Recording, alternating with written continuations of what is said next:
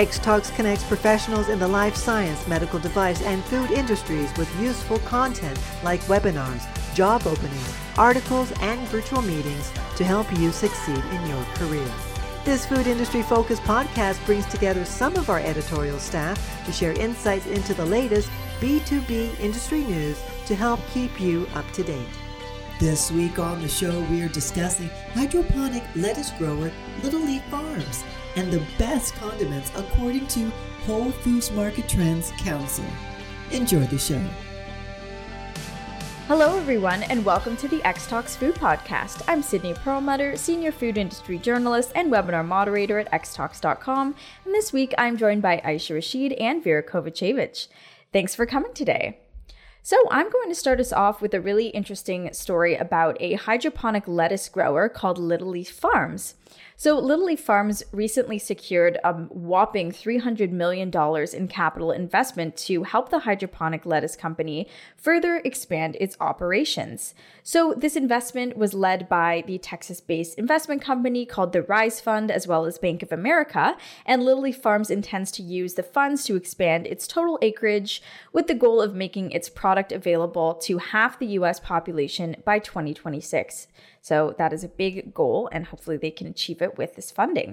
So Little Leaf Farms was founded in 2015, and it uses advanced greenhouse technologies like data analytics and hands-free automated grow systems to produce baby greens that are never treated with chemical, pesticides, herbicides, or fungicides. And the company sells a variety of leafy greens, including baby crispy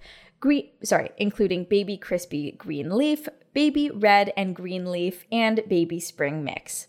So in July, the company plans to open a new hydroponic greenhouse on 180 acres in McAdoo, Pennsylvania. Hopefully I'm pronouncing McAdoo correctly. McAdoo? Could be McAdoo. Expanding the brand's retail presence by 50%, with products sold in more than 3,500 grocery stores. The company said it plans to open additional greenhouses in Pennsylvania and North Carolina to serve its growing customer base all year round. So to achieve this, Little Leaf Farms has been working with several partners since it first launched in 2015. So the company focuses on the most efficient and advanced growing technologies that allow it to grow the highest quality lettuce at a scale and affordability, and to potentially become the best-selling packaged lettuce on the East Coast. So its partners include PB Tech, which is responsible for the water treatment system, the computer system, lighting, and electronics, as well as another partner called Orion, which supplies additional LED lights. So Little Leaf Farms also reuses all flush water thanks to its advanced filtration technologies that treat the water and harvest all rainwater to use it in irrigation. The company's use of advanced technologies has previously caught the eyes of investors. So on February 1st of last year, Little Leaf Farms raised $45 million in a funding round, and just over 2 weeks later, it brought in another $90 million in a Series A funding round. So the latest Series B funding round of $300 million brings the company's total funding to $435 million, which is an insane amount of capital. So hydroponic growers like Little Leaf Farms are helping to reduce the global lettuce shortage, which, if you weren't aware of, there is one. And it began in 2020 when California lettuce growers faced hotter than average temperatures and crop diseases that led to a shortage of iceberg and romaine lettuce. And elsewhere, like in Australia, floods and extreme weather conditions decimated lettuce crops, which shot up lettuce prices. So Little Leaf Farms, as well as its competitors, including one that I found called Advanced Container Technologies, which uses transportable modular hydroponic farms. They're hoping to enhance the security of food security by providing leafy greens year-round, despite weather conditions and supply chain disruptions. So as I was writing this, I was just pondering how much farming has changed over the last 10, 20 years, and how hydroponic growing really has the potential to sort of not let things like weather conditions and supply chains affect, lettuce and other crops as well. And I just, in terms of food tech, I think that is why they've received such a large investment, because I think investment companies can see how much of an important role that hydroponic farmers are playing, just in the food industry and in just enhancing food security and also reducing foodborne illness risks and other safety risks as well. So yeah, I just wanted to, get your thoughts on hydroponic farming and Little Leaf Farms and this massive $300 million investment. Yeah, so I actually, hydroponics I just find it so interesting, like how it's just essentially a plant can grow in a solution of water and nutrients without any soil. So that's quite interesting to me. Yes, you mentioned that there's so many advantages of, hydroponics, but I just don't think it's ever going to replace, like, obviously crops growing on soil, and not every type of plant can thrive in a hydroponics environment, but some do, like lettuce, for example. Yes, that's a plant that can grow really well. From what I read online in hydroponic environments. But yeah, I do think this must be pretty expensive to set up. So hence they needed a lot of funding money, correct? Because this seems like a very expensive operation. Yeah, yes. As I was mentioning, they have to partner with various different companies in order to secure all the resources that they need. The water treatment, the lights, the electricity, the computer system. So it's quite intricate, much more so than traditional farming, I would say. And that's a great point about, farming is never really going to be taken over. Traditional farming will never be taken over by, hydroponics. And I think I agree with you. And then when you were discussing that, I also thought about, do you think anyone would have an issue eating food that came from, hydroponics or not really? Like this is kind of a different arena than, plant-based foods or lab-grown meat, since it's not as controversial. But do you guys think that people would be skeptical to try something that wasn't, traditionally farmed? Yeah, what I read online is that people think that the hydroponics plants don't taste the same, or they're not as tasty, but that's a myth. That's a myth. So that's the only reason I can think of. I'm also wondering if the nutrient profile might be a bit different. But I mean, if the hydroponic system is, includes all of the minerals and things in the growing system, then I don't imagine it would be drastically different, but that could be a concern among some people. But it's really cool to see these kinds of technologies coming in. And yeah, great alternatives to, if we do have droughts, and, there are places around the world that are constantly facing, unstable weather conditions and environmental conditions. So it's great that we have these kinds of technologies that could provide an alternative and a solution. So, and I didn't know that we were facing a lettuce shortage since 2020. So yeah, those are really great points. And I think with everything, it's just about balance and about creating solutions that can solve existing problems while also, maintaining traditional, farming as well. It's these two things are definitely going to be working together in the future. And I don't think hydroponics are, like you said, Vera, trying to or will ever take over traditional farming, but they hopefully will be able to work together to just ensure, food security, and that there are, the lettuce shortage will end. And aside from lettuce, other things that can grow in hydroponic environments as well. And Vera, I didn't actually know that, not all plants or crops were suited for hydroponic environments. So that's good to know as well. And it's a good limitation to point out as well. It's not a perfect solution. And we still very much need the earth and water and the sun, to grow a lot of things. So that's a great point. All right, so switching gears a little bit. A few weeks ago, we saw the Whole Foods Market Trends Council reveal its list of best condiments that will be appearing on more barbecue and picnic plates this summer. So we've just entered July, and I can't think of a better time to talk about condiments for the summer. So with the condiment, marinade, and dressing category expected to hit $2.9 billion by 2024, the council noted that the consumer desire to experiment will support the sales growth. The report noted that the necessity of cooking at home during the COVID-19 pandemic reinvigorated shelf-stable condiments, dressings, and marinades. So the category also got an above-average sales lift during the first COVID-19 surge in the spring of 2020, growing 34% in March and April of 2020 alone. So from January to April 2020, the category grew 19.9% compared to the previous year. So it's a pretty big sales surge. So the senior team leader of R&D for exclusive brands at Whole Foods Market, she said in a press release, going forward, we expect to see the continued innovation in condiments for special diets like vegan, keto-friendly, low-sugar, and low-sodium options, as well as globally inspired condiments with distinct cultural stories. So, without further ado, here are the best condiments for the summer according to the Whole Foods Market Trends Council. So the first one, quite a classic, it's barbecue sauce. So global barbecue flavors will play a role in the condiments category growth, with flavors inspired from worldwide cuisines like Japanese and Israeli. Products identified by the retailer include Batchins or Backins original barbecue sauce, a shawarma marinade, barbeer seasoning, Korean bulgogi barbecue sauce, and a Japanese yuzu miso glaze. And number 2 on the list, another classic in my opinion, would be hot chili sauce. So consumers are diversifying their chili flavors with new condiments using ancho, cayenne, puya, and other hot pepper varieties.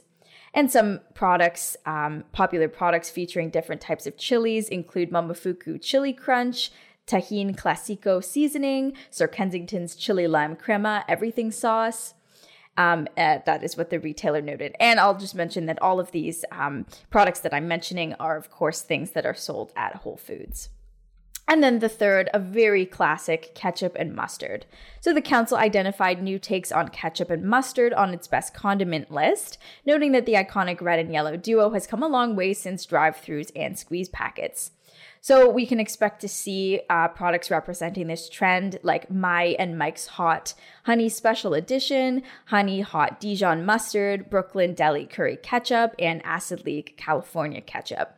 Me personally, I like a classic ketchup, but I would not be opposed to trying sort of a hot honey, Dijon mustard or sort of a spicy ketchup because those sound really, really good.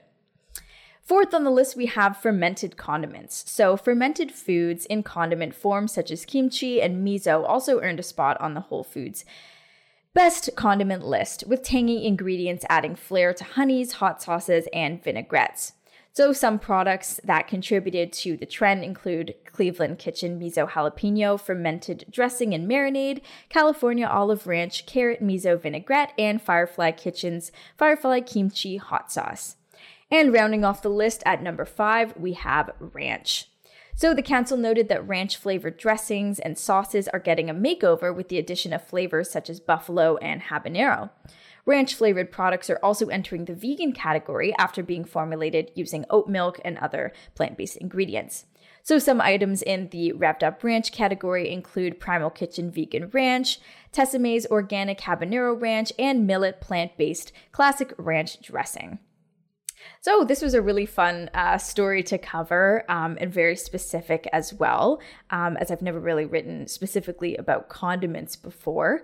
But yeah, I just wanted to get your guys' thoughts on, have you guys been more experimental with condiments, tried anything new, straying away from the classic condiments? And do you think that, that report was true and that people are getting more experimental with condiments, either, whether it be making their own at home or just trying new products and straying away from the classics? No, man, I'm like boring as hell. I mean, I didn't even know like all of these variations existed of these classic condiments. I'm just, I I am craving a nice burger with just some ketchup and mustard now, though. But yeah, just keeping it classic. But, you know, a lot of those different flavors and seem so enticing. I'm like now wanting to, you know, look up and like try some of these. So it's really cool, actually. Like they came up with this condiments list. And I think, yeah, like it's piqued my interest, right? So I think, you know, a lot of people are going to probably sit up and take notice. Oh, okay, there are these other flavors available. Let's go try them out. I think it's a great marketing move for sure on part of Whole Foods. So that's really cool. And I feel a lot of people during the pandemic or even maybe before, I hear a lot of people now, you know, attempting to make their own mayo or, you know, homemade mayo and other things like that at home just because of the, you know, processed nature of a lot of condiments and the high sugar and high salt content. So that's also a thing. I'm not sure. Well, it's Whole Foods, so I'm pretty sure that, you know, all of these condiments that they have are cognizant of sugar and salt. I think you mentioned that in the beginning sort of as well. But yeah, I think it's a great list and definitely will pique some interest. Yeah, that's such a good point. Condiments are such a... You really don't take them into consideration when you're eating, because you think, oh, it's such a minor, you know, little squirt of ketchup or something, but you know, it's got sugar and it's got calories and things like that. So I think that report is definitely true in that a lot of companies are trying to cater to people, you know, who are following diets or eating plant-based diets, just to make condiments a little more accessible and less of like an indulgence, I suppose. But yeah, barbecue sauce loaded with sugar. That's why it's so delicious. That's, you know, of course. I don't have to tell you that though. Like, yeah. But yeah, this story reminded me, I think like around a few months ago, as a gift, I bought this package, and it's like a pack of 15 World Traveler hot sauce, and they have like different types of hot sauces from all over the world, like India, Peru, what else was there? Japan, Costa Rica. I don't know. I thought it was so cool, so I bought it as a gift for someone that I know loves hot sauce. And this story reminded me of that. And I do think condiments are like so important for people who really love them, right? Maybe we don't eat them every day, but some people do, and it's really makes the food more enjoyable for them. So I bought this as a gift, and I think it would be a really good like marketing idea for a company to, you know, like release a pack of 5, let's say, like most popular condiments for the summer, right? I think that would probably sell really well, just because people do want to try new flavors. Yeah, people love hot sauces and experimenting with them, and it's become a thing. It really has, for sure. It really has, right? And I think partly people's. Sorry, go ahead. I was just going to say people's spice tolerances seem to be going up. Or they just don't, you know, they don't want to say anything that they're hurting inside. You know, when they're eating, me personally, I can't take many Scoville units without shedding a tear or, you know, my nose starting to run. But I'm not I think it's too into that either. It's almost like a challenge in a way, or, you know, I can enjoy hot sauces as long as they're not deadly. Spicy, but Vera, people do really appreciate condiments, and they are such an internationally enjoyed you know, food that I feel like is so kind of underrepresented, and we just don't pay any mind to it. So I do appreciate that, you know, Whole Foods came out with this list, and it's not just the classics either. There's so many different takes on condiments around the world, and I do like that they're showcasing different international flavors and you know, diets as well. So yeah, I love that too, how like it's really showcasing international flavors and bringing sort of it into the to the fold with their condiments. And like almost every cuisine, like you have specific condiments, sauces, dips, and so I think it's something that's very sort of overlooked, but it's I know I have a friend who, like, on her shawarma she'll have like 5 or 6 sauces going on. And it's like, yeah, so people love their condiments and sauces. All right, that's the end of this episode of the X Talks Food Podcast. If you like today's show, don't forget to rate, review, and subscribe. Thanks, everyone, and see you next week. Bye. Bye. Bye. Thanks for listening to the X Talks Food Industry Podcast. If you enjoyed our discussions today, please share the episode with your friends and colleagues, and be sure to subscribe in order to be notified when a new episode is released. To join in on the discussion, you can find X Talks on social media, email podcast@xtalks.com, or comment on the articles directly. Links are in the show description. Take a moment to join our community at xtalks.com to get access to everything we have to offer, including webinars, job listings, virtual meetings, articles, and more. The views and opinions expressed in the podcast are those of the speakers sharing them. They should not be taken as professional advice and do not necessarily reflect the policy or position Honeycomb Worldwide. For further information, email us at podcast@xtalks.com. Thanks for joining us, and we'll see you next week.